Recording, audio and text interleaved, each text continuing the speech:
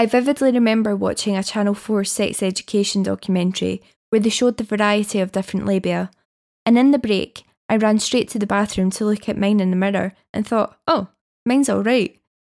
Before that, I thought everybody's would look similar.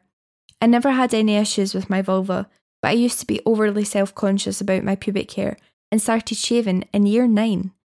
After never finding a cure for razor burn, I gave up and am now very pro-pubes. This isn't clear on the cast. I recently read Maisie Hill's book Period Power and was horrified to find out 60% of women surveyed couldn't label their vulva on a diagram.